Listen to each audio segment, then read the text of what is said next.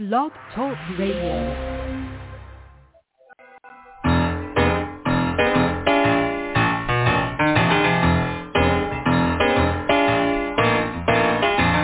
You're listening to The Catch with John Fisher on Blog Talk Radio, connecting life to faith. The world is trying to get it together, trying to help their fellow man, hoping we can make it better.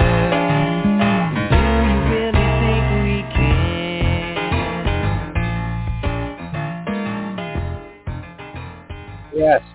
Yes, here we are once again. It's Tuesday and it's time for Blog Talk Radio, and I am glad you are here with us on this actually Halloween day of 2023, and it's going to be a wild day. It's going to be wild here at my house. We have the most popular street in town. Our street and the one next to us actually are shut down starting in about an hour. They will put up the standards and close the street down because there's just too many people and they don't want cars having to fight with them. And we have probably, oh my gosh, we'll give out 2,000 or 3,000 pieces of candy in about an hour and a half. It's an amazing thing that goes on here. So if you hear Ghostbusters playing from the background, that's what's going on. But we welcome you to Blog Talk Radio, and we welcome our guest, who is no one new to us. He is actually one of our board members of Catch Ministry, and he lives in Sacramento, has his own public relations company that he operates there, and has been working with basically Republican politicians for some time with their campaigns, and going back to Arnold Schwarzenegger and others before him. He's been around and been in the business for a while. So we are glad to have him, and so glad that somebody like him is where he is in this place, where he has a sensitivity to the kingdom of God, and yet right there in the middle of politics. It's quite a stretch for him, I'm sure, and especially these days. So it's very exciting to be able to get his perspective on things, and that's what we hope to do tonight. So please welcome back to Blog Talk Radio, Rob Stutzman. Welcome back, Rob. Hi, John. Thank you. Good to be with you again. Happy Meet All Your Neighbors Day, also known as Halloween. Yeah. Also known as Halloween. That's right. That's right. They'll be here in force, that's for sure. Well, Rob, I want to get right down to it because, it's no surprise to anyone that Christianity in the last 20 to 30 years has been slowly becoming more and more political. And to the place where now we have what is being called Christian nationalism. And not sure where that term comes from. We'll talk about that in just a minute. But, we have a new Speaker of the House who is actually been labeled a Christian nationalist. So it's very interesting to see someone like that in a place of power and in Washington. I guess so. He is the third in line for the presidency. And we have a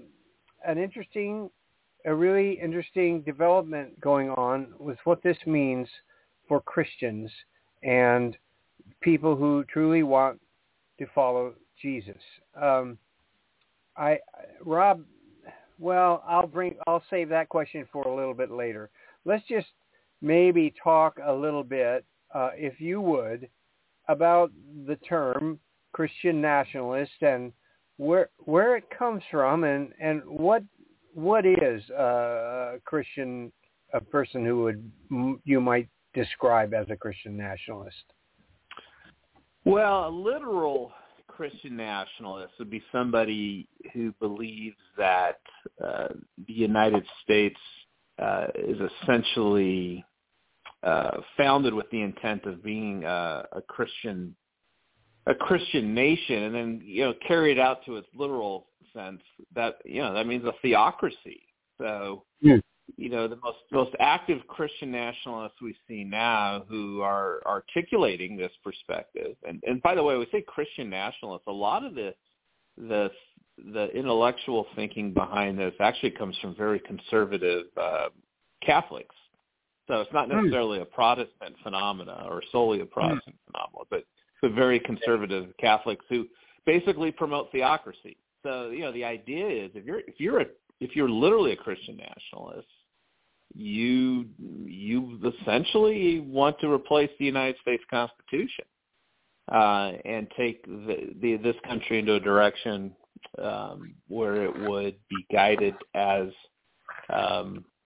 a blend of church and state, of be a theocracy. So right. It's ironic in that there's cultural Christian nationalists who just feel like we should have Christian values, but then when confronted with the fact that if they're literal about it, they actually are opposing the founding fathers and the U.S. Constitution, and they're probably a bit bewildered by it. So I think there's a true intellectual movement that believes in theocracy, and then I think by and large there's a lot of conservative evangelical Americans that culturally are identifying more this way, but probably don't really think through what the full ramifications would be. Yeah. We say that this country was founded on the founding fathers, and the separation of church and state was a very important part of their belief, and that was because they did not want exactly as you say, they did not want a theocracy, they wanted a democracy, and they wanted the people to be in charge of making decisions through election processes and through government elected congressmen and the like. So that's what they've set up.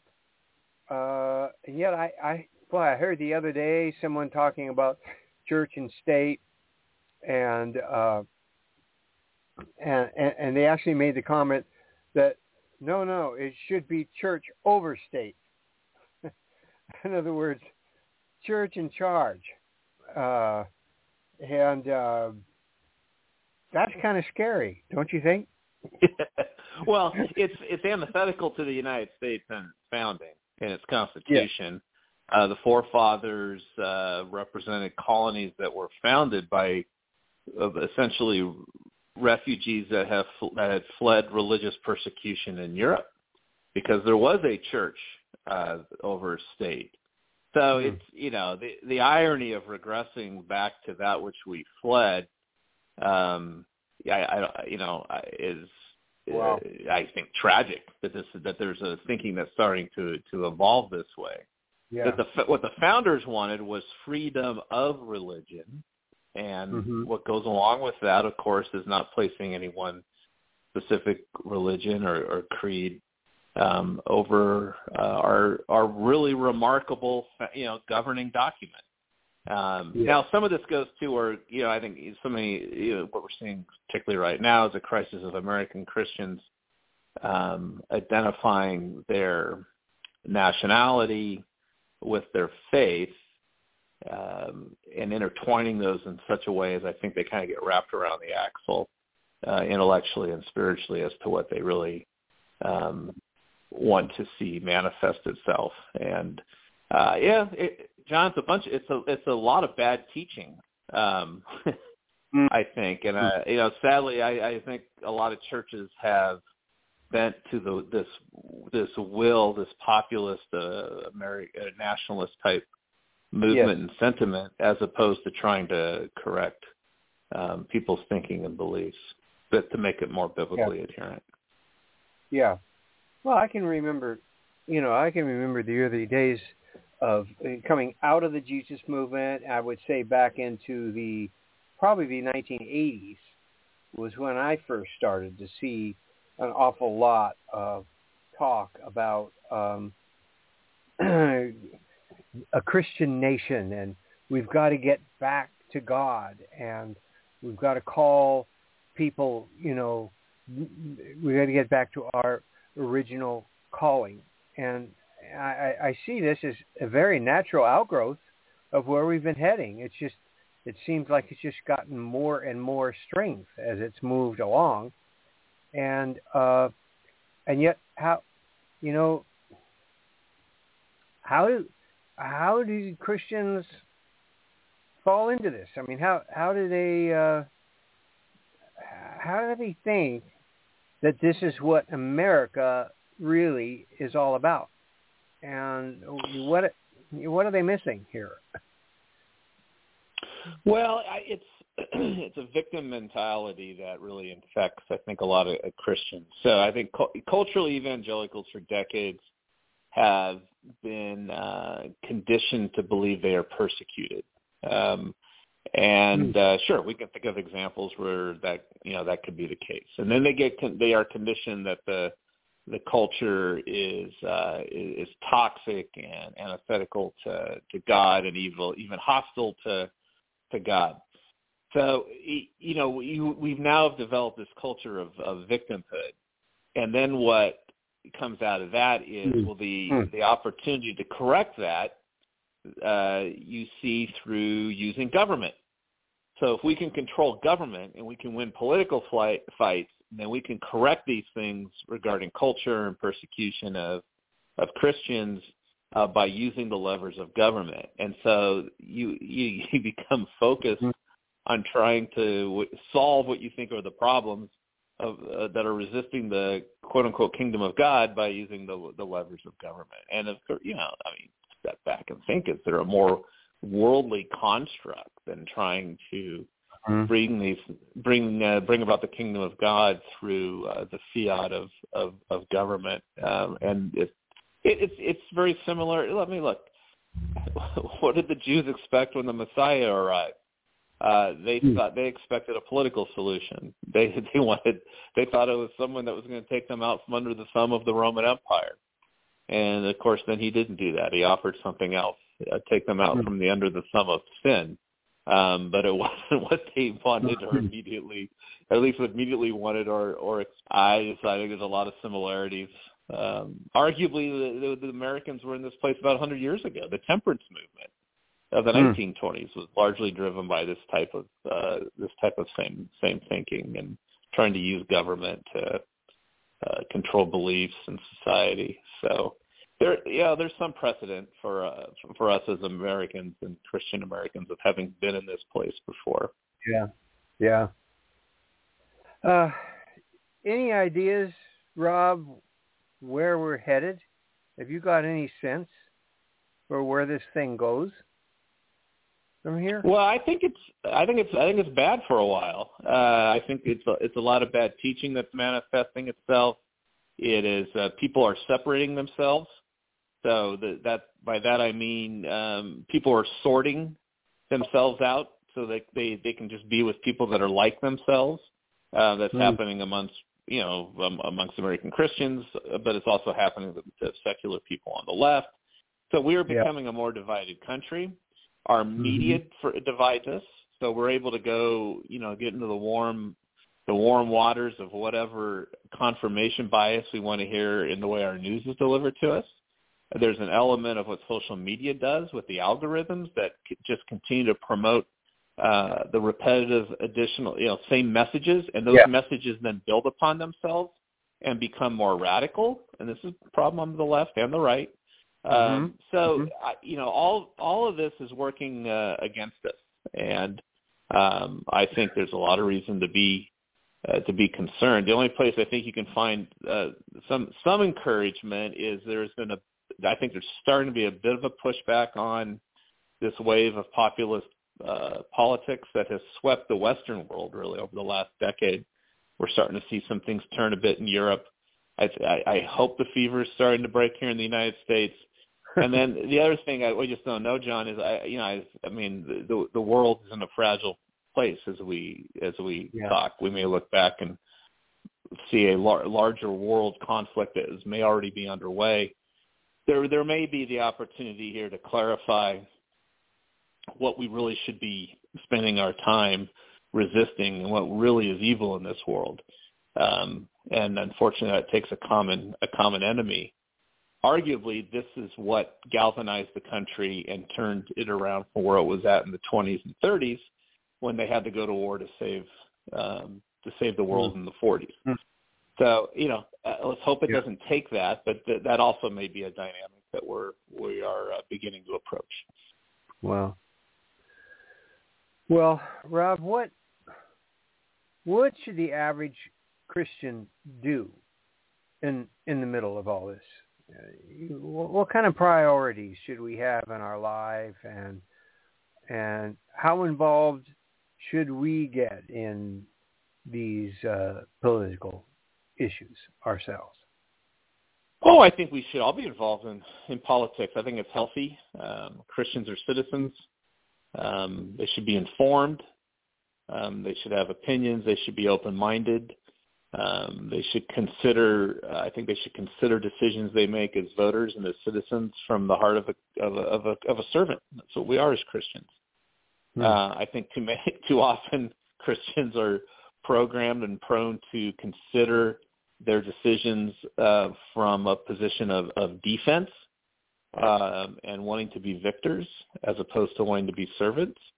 So it's what Christians should do in any situation, and which we all struggle to do, which is humble ourselves in the sight of the Lord and seek justice and mercy. That's the prescription right there. And then whatever that leads people to, I'm sure will not be consistent in every individual case, but I think that's also the point. We all have our different journeys. We can have different ideologies and still clearly be within the brotherhood and sisterhood of faith. And let politics be politics, and government and governance, and let faith be faith. But there's really no reason we can't all agree to humble ourselves before God and before one another and seek servant-oriented answers to the questions we have and how we want to serve. Yes. I've always appreciated Gregory Boyd, his thinking in some of these areas, and he's the first one who I heard talk about how politics is basically goes after power over people, and how Jesus really talks about power under people, where we basically lift people up, and that's what you're talking about. I mean, you have to, in order to get underneath and lift people up, that means we must work from a humble place ourselves. That's right. And for those in politics that then ascend to power and have worldly power, the best examples we see of that have been those that can proceed with the heart of a servant. And that doesn't mean at times you don't proceed with the sword or bear the teeth of a lion. Strength is part of how you lead in this world. But if you have that strength and you do so from a position of humility and understanding that you are you need grace, then those are the finest leaders that our world has ever seen. Yeah, we had in fact our last guest on Blog Talk Radio was Randall Balmer, who had a couple years ago gave us a biography of Jimmy Carter, and that was really interesting to think. It's always been interesting to me to think about him because I see him as that kind of a person. He's been kind of a servant leader. He's been a humble person, throughout, and he stayed consistent all the way since, after his presidency too. That shows that his heart is truly to serve people and lift them up. And but he didn't. It didn't look like he was really that good of a politician, or that he fit very well in that place. I mean, right. It was almost like the system was against him. I mean, is that, you think it's possible? Yeah, Carter. Carter's that great example of everything you described. This wonderful servant leader, but history will probably never treat him well for his record as president. It was a difficult time, and there was a lot of I have a different political perspective than Carter's. Economic and failure in particular. However, you think about the greatest accomplishments of President Carter, and it is one of peace and brokering peace between the Israelis and the Egyptians, which, by the way, has endured and is enduring at this very moment with the incredible tension and war that is underway in that part of the world. So Carter will never get high marks for being a great president, but he'll always get high marks for being probably our most phenomenal citizen, former president. Certainly lived out a great faith for all of us to see.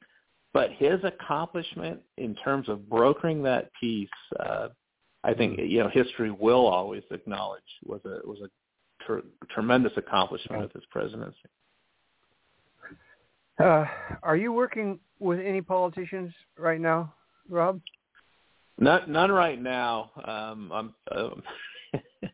I try to avoid the politicians, John. They're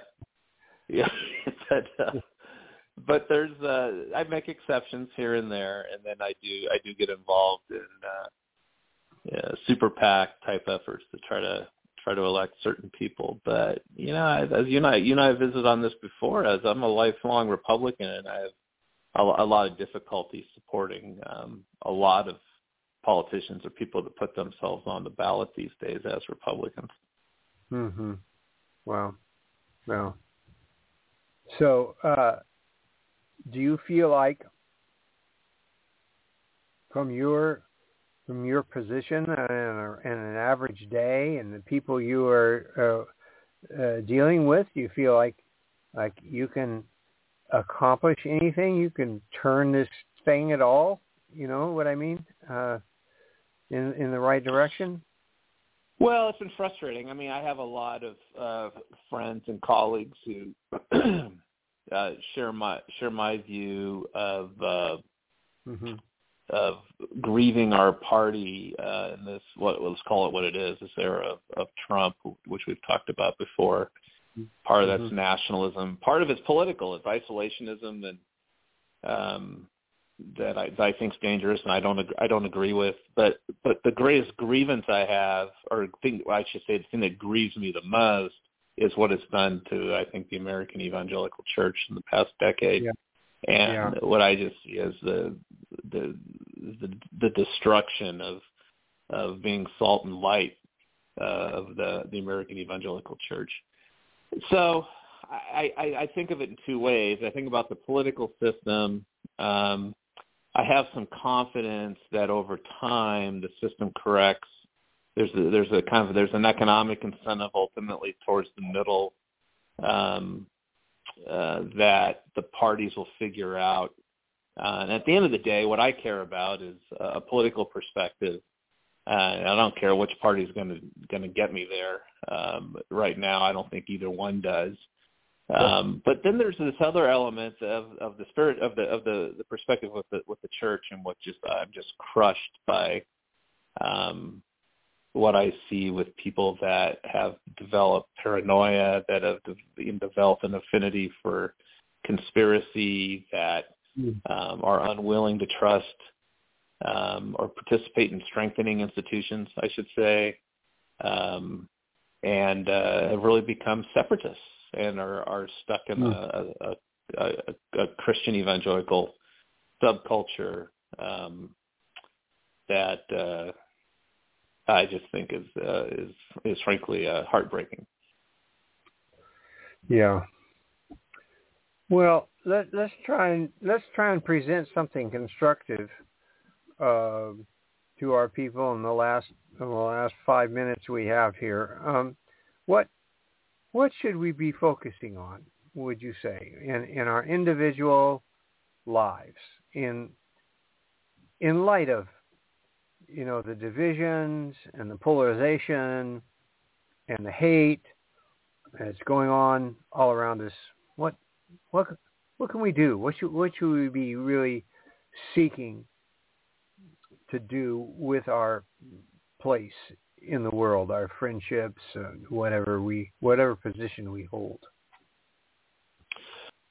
Well, it's what I said earlier. I mean, I think what we need to do is we need to encourage humility, but I think we have to model it. So for those of us that are frustrated, I think we have to be careful to not become judgmental of our brothers and sisters that are frustrating us so much during these days. But then demonstrate a humility, practice it ourselves, be praying for them, and I think then challenge them. How often are they praying for maybe a president that they don't like and will constantly despise, if not make fun of? How often are they praying for him? How often are they praying for a vice president who they may despise? And these are fair things to just ask fellow Christians to do. And if there's any modicum of sincerity to their faith, they have to admit that is that's right. Something that they should reasonably be doing. And then prayer changes our hearts, John, and challenging, I think, ourselves to be praying for the strength and well-being and wisdom and care of those that we have been conditioned, or so many people have been conditioned to just despise personally because of their politics. I think that's a great challenge. I think that's something we can try to do. As we, here we're coming to the holidays again, where we know we're going to have those family tables where Uncle so-and-so or, Sister so-and-so, that we're going to have these political divisions that have defined our family lives for the last several years now. What a great opportunity to just say, let's just humble ourselves and pray together for all these things. It sounds to me like a constructive step that we can take, and something that maybe will ground us in our common belief that we need to be divinely led and develop our hearts in a way that pleases God. Yeah. No, that's good. One last thing. I've heard a lot of discussion about now the difference between a republic and a democracy. Can you just address that really quick? Like what's the difference between those two, and what are we truly a democracy? Or sure. Well, yeah, in the purest sense, no. We're a republic. We are a representative style. We are a representative federal republic. That's what our Constitution does. So we elect people to represent us in governing bodies and make decisions. And then our Constitution protects certain rights of minorities. So you can't have a tyranny of the majority. Now, within that republic, there's a lot of democratic democracy practices, right, including elections. But a pure democracy is essentially majority rule of everything. And, what our founders wisely did was protected against that tyranny of the majority. And then otherwise everything goes to a vote in its purest form, right? Every decision then has to go to a vote of the people. So what we did to not do that, we have representatives that convene in governing bodies at a federal and state level, county level, city level, that are accountable to us, but they make those decisions. That's a republic. All right. We have them represent us, but they make their own decisions once they're in that and then position. we get to, and then of course, every do 4 or 6 years, depending on the office. You get to decide whether to replace them or not. Yeah. So that's interesting. So we are a republic. We were a little bit of both. It sounds like you're saying. Yeah, there's a lot of democracy that goes into a republic, but it's in a political science sense, we are not a pure democracy. Okay. Yeah. All right. I meant to ask that question earlier because that's what I wonder about that. But it sounds like the republic is the republic a model which could allow for control from above? Like could a republic allow for a theocracy? In other words. Well, not our republic, and it's really because of the third. We're familiar with the 2 branches of the presidency and of course the Congress, but the Supreme Court really is that branch of government that would prevent theocracy, just as it prevents persecution and discrimination against Christians. I mean, frankly, the current court is overwhelmingly has defended religious liberty. So the Supreme Court is what makes sure you don't have the tyranny of the majority. There are certain we each have individual civil rights in this country that are really quite remarkably protected by the judicial branch.